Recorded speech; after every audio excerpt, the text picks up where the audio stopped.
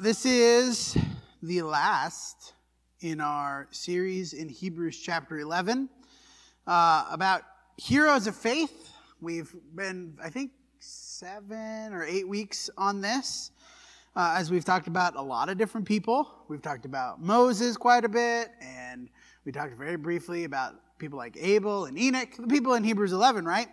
And as the Hebrew writer does in the end of chapter 11, we're going to end our series with a rapid-fire list. I don't know how many of these we're actually going to do, but in the text, the end of chapter 11 is just a list of both people. There is some mention of names, but then also just generic things that happened that we can sort of guess some of them, who that may be referring to, some of these events that we'll talk about, and some of them, but we don't know that for sure who it is, but yet still the events themselves are examples of this faith. So Hebrews 11, 32 through 34. We did, I think, briefly read this last week, but I want to dig into it more tonight. What more shall I say? For time would fail me to tell of Gideon, Barak, Samson, Jephthah, David, Samuel, the prophets, who through faith conquered kingdoms, enforced justice, obtained promises, stopped the mouths of lions, quenched the power of fire, escaped the edge of the sword, were made strong out of weakness, became mighty in war, and put armies to flight. Now, again, just a long list, and there is another half of this that we'll get to. As we're thinking again about this faith that has been described as the assurance of things hoped for, the conviction of things not seen, the way that people of old received their commendation. We talked at quite length about their commendation last week, this idea of it testifying to their righteousness and their faithfulness. And this list. Now, there's a couple of commonalities about this list and the next section that is in Hebrews 11 about these people. Why these people? That's always the question, right? Why this selection of people and events? Now, we're not going to cover all of them. We're very familiar probably with the story of David, and even if you're not, we'll talk about David a lot in just a congregational setting. Some of these people we don't talk about very much at all. Who are they? What did they do? We can talk about Gideon and Barak, who are judges. I actually got a couple of people requested going through the judges, so we may do that next year. Both called by God to save Israel, but both hesitant. Gideon, of course, they have the story of the angel of the Lord appears to him. Actually, we read about Gideon this morning. The angel of the Lord appears to him, and he says, to save my people. And what does Gideon do? Is it really you? Well, I'll put this fleece out, and if the fleece is wet and the grass is dry in the morning, then I'll know it's really from you. And he does that, but then he's like, well, maybe it wasn't. Maybe that was just a coincidence. So I'll put the fleece out again, and if the grass is wet and the fleece is dry, then I'll know it's from you. Very hesitant. Barak, similar, called to save Israel, but he doesn't want to go alone. In fact, he's called by Deborah, Deborah being the mouthpiece of the Lord in that story. And Barak's like, I'll go, but only if you come with me. And the end of that, both told the glory was not going to be for them. Gideon told, you have too many men. If you have too many men, people are going to think it was a military victory. You need less men. And we have the thing about them going to the water and how they drink. They sort of cull the army, right? And the point of that is, I want people to know it's not you, it's me. That's what God is saying, right? It's about me. Barak told as well. I'll go with, and Deborah tells Barak, I'll go with you, but you need to know that you're not going to be the one that gets to defeat the enemy of Israel, Sisera. That victory is going to belong to a woman. So both of these guys called to save Israel, both hesitant, both end up doing it, but both are told, hey, this is not going to be really about you in the end anyway. We can think about Jephthah. Jephthah is an interesting guy. He's born out of an adulterous relationship, born to a prostitute, and then he's driven away by the wife of his father, right? So his father and mother, his father is married to a woman. His father's unfaithful. Jephthah is the result of that unfaithfulness. And the mom doesn't want anything to do with him. Understandably, but still, the mom is really cruel to Jephthah. I don't want you taking any of the inheritance away from my children. So she drives him away. He has to grow up in a harsh land surrounded by harsh people. Ruffians would be a really good word to describe the people that he's forced to grow up with. And so he's called by God, come save Israel. And you know what his first response is? Very natural.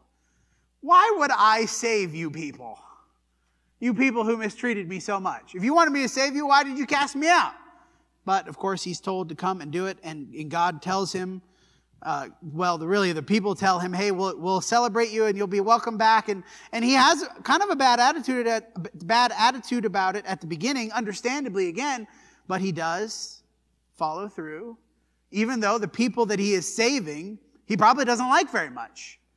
The people that he's saying, he doesn't feel like he belongs to them because they cast him out. And yet he still follows the command of the Lord to come save Israel. We can think about people who stopped the mouths of lions. Who could this be? This can only be Daniel, right? Probably. Almost assuredly. Daniel, who was forced to leave his home and serve a foreign king. The book of Daniel, of course, opening with that idea of that they're all out of their comfort zone, right? They've been taken into exile. We've talked a lot about the exiles. Daniel's one of the prophets that takes place during the exile. And they're surrounded by all sorts of other people, and they're trying to decide who's going to serve the king. And of course, Daniel and his friends stand out because they won't eat the same food and they won't do the same stuff. So Daniel is in this midst of this turmoil, and he's not in his homeland, and he's surrounded by people who don't believe in his God, and he still maintains righteousness and holiness through his faith, to the point that when he knows that there's going to be consequence for maintaining that faith, he still does it anyway. And he's saved by God stopping the mouths of the lions. Those who quench the power of fire, the same story, not same story, but the same circumstance. The three friends of Daniel, Shadrach, Meshach, and Abednego, that's not it, Abednego, who were told, bow down and worship this idol, this king, and they refused. Thrown into a furnace. And that fire, the power of that fire was quenched as they stood in there. And the people that threw them in even were burned up, but they just kind of stood there in the fire, and that was fine because God protected them, right? And I do really believe that they did not expect that to happen. I don't think they thought that they were going to be thrown in the fire and be saved. I think they thought they were going to be thrown in the fire and die. And yet they were saved. Just like I think Daniel. I am not sure that Daniel knew he was going to be saved from the lions. Maybe he believed, had faith that he would be saved. Through faith conquered kingdoms, enforced justice, obtained promises, escaped the edge of the sword, were made strong out of weakness, became mighty in war, put foreign armies to flight. This could be so many people throughout the history of the Old Testament. So much of the history of God's people in the Old Testament is about conquering kingdoms and enforcing justice and becoming mighty in war. We could think about the story of Joshua, perhaps. This is the story of Joshua, or perhaps the story of some of the kings or the judges. Could be any number of them who, through their faith, were victorious in battle. Even battles that they had no business winning. They were victorious because God was with them. The people who overcame these things did so because God helped them and not because they were so great. That's the point of what the Hebrew writer is driving at. Now, all of these people face some sort of challenge deep in their lives. We've got family struggles. We've got childhood trauma. We've got betrayal. We've got abandonment. We get to think about David, the struggles that he had. We have hatred.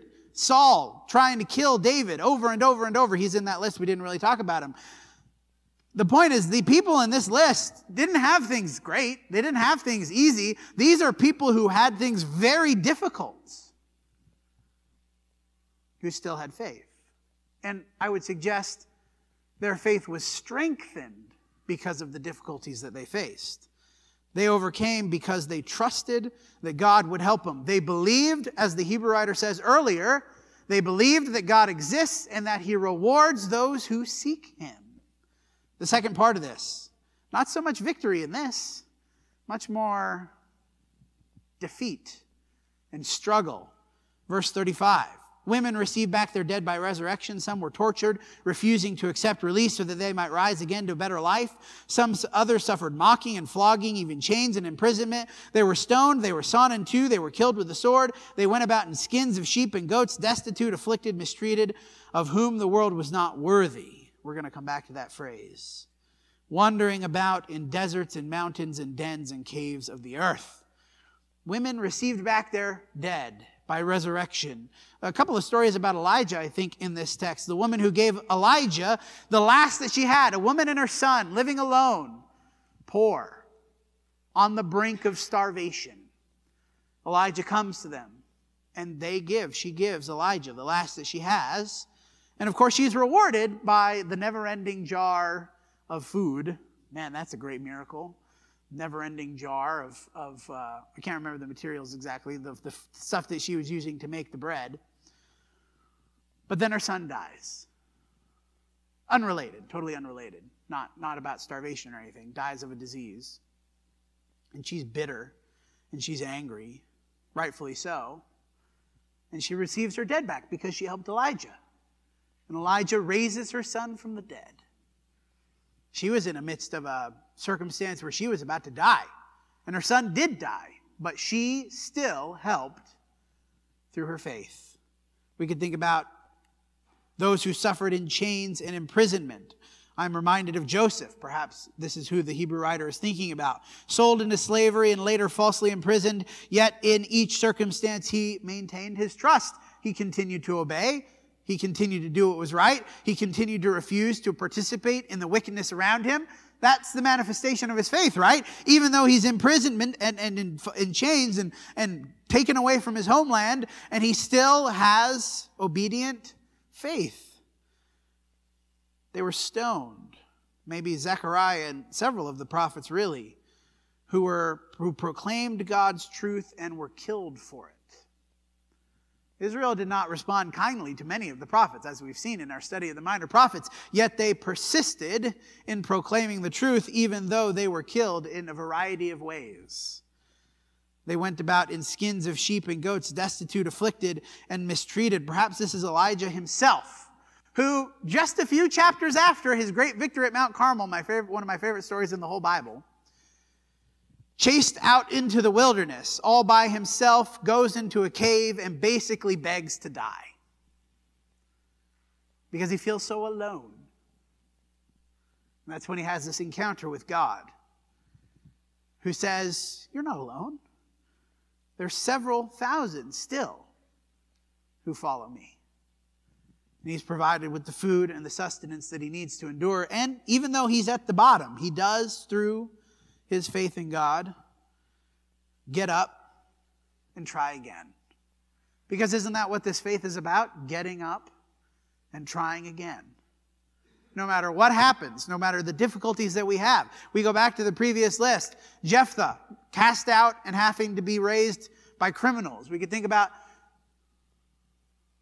David, who committed a sin so bad that God exacted his son's life for the sin, who got up and worshiped after his son died.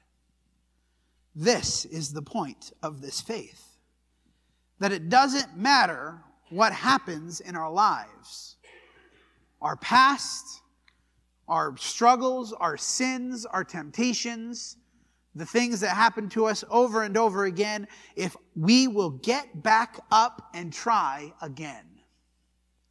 Because we believe that it will be better the next time. We believe that ultimately God will help us overcome. Maybe not in this life. Some of these people, you read this list, you're flogged, you're torn, and you're sawn in two, you're stoned, they were killed by the sword. They did not overcome in this life. That's not what their faith was about. Their faith was about, if I persist in doing what God wants, I will eventually be rewarded. They believed that God existed and that he rewards those who seek him. So we come to, I think it is possibly, it's top 2 or 3, my favorite line in the whole Bible. Of whom, I can't even say it. Of whom the world was not worthy. Think about what that means. For the Holy Spirit to say that you were too good for the world. The people in your life did not deserve you. That's what the Spirit is saying about these people. Because of their faith. The world did not deserve them. Did not deserve the good that they did. Did not deserve the faith that they exhibited. Now God deserved it, amen? God deserved their faith. God deserved what they did. But the world did not. Because the world rejected God and mistreated them over and over and over. The world rejected the faith that they exhibited, as the world does and will always do. I'd like to be in the list of people who fall under this, that God would say this of. I don't know that I am. Probably not. But this is something to strive for. To be the kind of person that God would say this about, of whom the world was not worthy. Again, not because they were perfect. We know that they sinned all the time. They made all sorts of mistakes. But they got up and they tried again. These people had doubts and fears and hesitations and sins. Barak and Gideon barely even wanted to do what God wanted them to do. We talked about Moses this morning. Moses listed earlier in Hebrews 11. Moses, who comes up with basically excuse after an excuse not to do what God wants him to do. People who doubted, like Elijah, doubted so much that he's willing to die. Just, let's be done, God. Let's just be done. Have you ever been at that point? Where you're just ready to die? I don't know. I hope you haven't, but maybe you have. You're not the first person. Elijah, who maybe top 5 prophets, if we're ranking prophets by order of importance, Elijah's got to be in the top 5. Yet even he had doubts and fears and despair. Because that's not the point. The point is not that we're perfect. The faith does not make us perfect people. The faith helps us overcome our imperfections, overcome the things that we struggle with. There's a common thread. I already said all these things. And we think about the things that they accomplished, things that we would consider to be great. The things that he lists here, the conquering foreign armies and overcoming kingdoms and enforcing justice and all the things that these people accomplished that we consider to be so great and so awesome. And to be clear, they are great. Things that they accomplished are great. But God has not called you to accomplish these things. He's called you to accomplish the greatness in your life. To be faithful in the things that you're called to do. To help the people that are in your life. To reach the lost that you know. You're not going to overcome a nation. You don't need to. You just need to overcome the lost. What is that? What's going on there? Nothing? Okay. See here. I think I said a lot of this stuff. I want to go to Hebrews 11, 39 through 40. All these, though commended through their faith, did not receive what was promised. That's a weird statement. Because he just said, through faith they received promises. They literally just said that like 3 verses ago. That they obtained promises. So what does he mean here? All these, Moses, Abel, Abraham, all the people that he's talked about, all these, though commended through their faith, did not receive what was promised. That's a weird statement to make as you think about all the things that we've talked about over the last 7 weeks, 7 sermons. The things that they accomplished, the things that they did, and they did not receive what was promised. I think Abraham didn't he?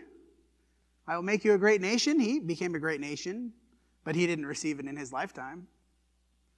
Moses, you're going to deliver the people of Israel. Yeah, you did that. But he didn't get to see the promised land. They did not receive what was promised. Even more importantly, looking to the future of God's kingdom that exists now. We've talked about this in the minor prophets over and over and over. I didn't plan to dovetail this, but it goes so perfectly. The minor prophets that continually look to the day of the Lord, right? The judgment that's coming, restoration of Israel.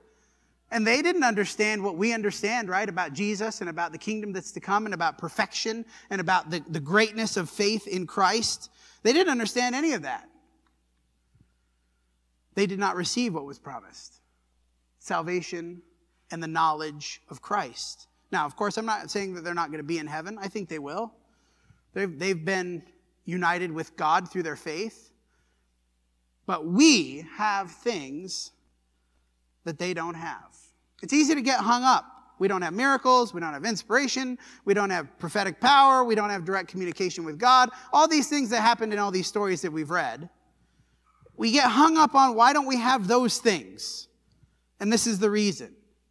Because God has provided something better for us. What's the better thing?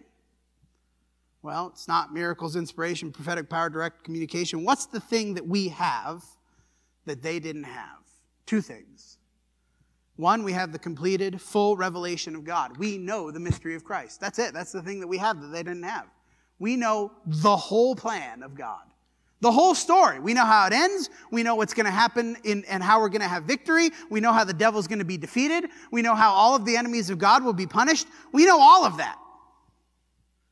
They didn't know. That should give us more faith than they had. That should give us more faith than they had.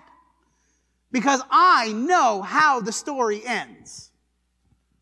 And I know that victory is certain.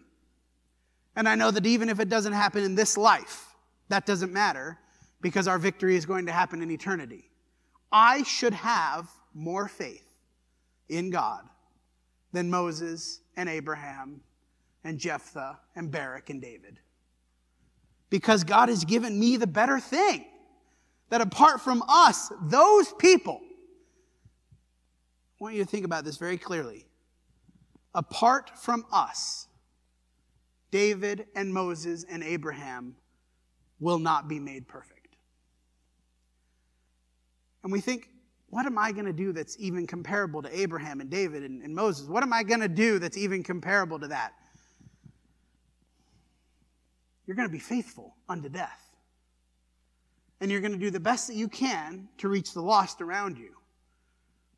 And you're going to do the best that you can to glorify God in the ways that you can in your life. And you're going to do the best that you can to raise faithful children and grandchildren. And you're going to do the best that you can to encourage your fellow brothers and sisters. That's it. That's all you're going to do. And you think, well, that's not so great. God obviously thinks that it is. God thinks that is better than what these people did. So when we have the excuse that I'm not good enough, or I can't do X, Y, or Z, or I can't glorify God the way that these people did, that's the devil lying to you. Because you can. Because you have the better thing that allows us to have the faith that they had. And better faith than they had. So as we conclude this series, very simple question. What are you willing to endure for your faith? Embarrassment, ridicule, persecution.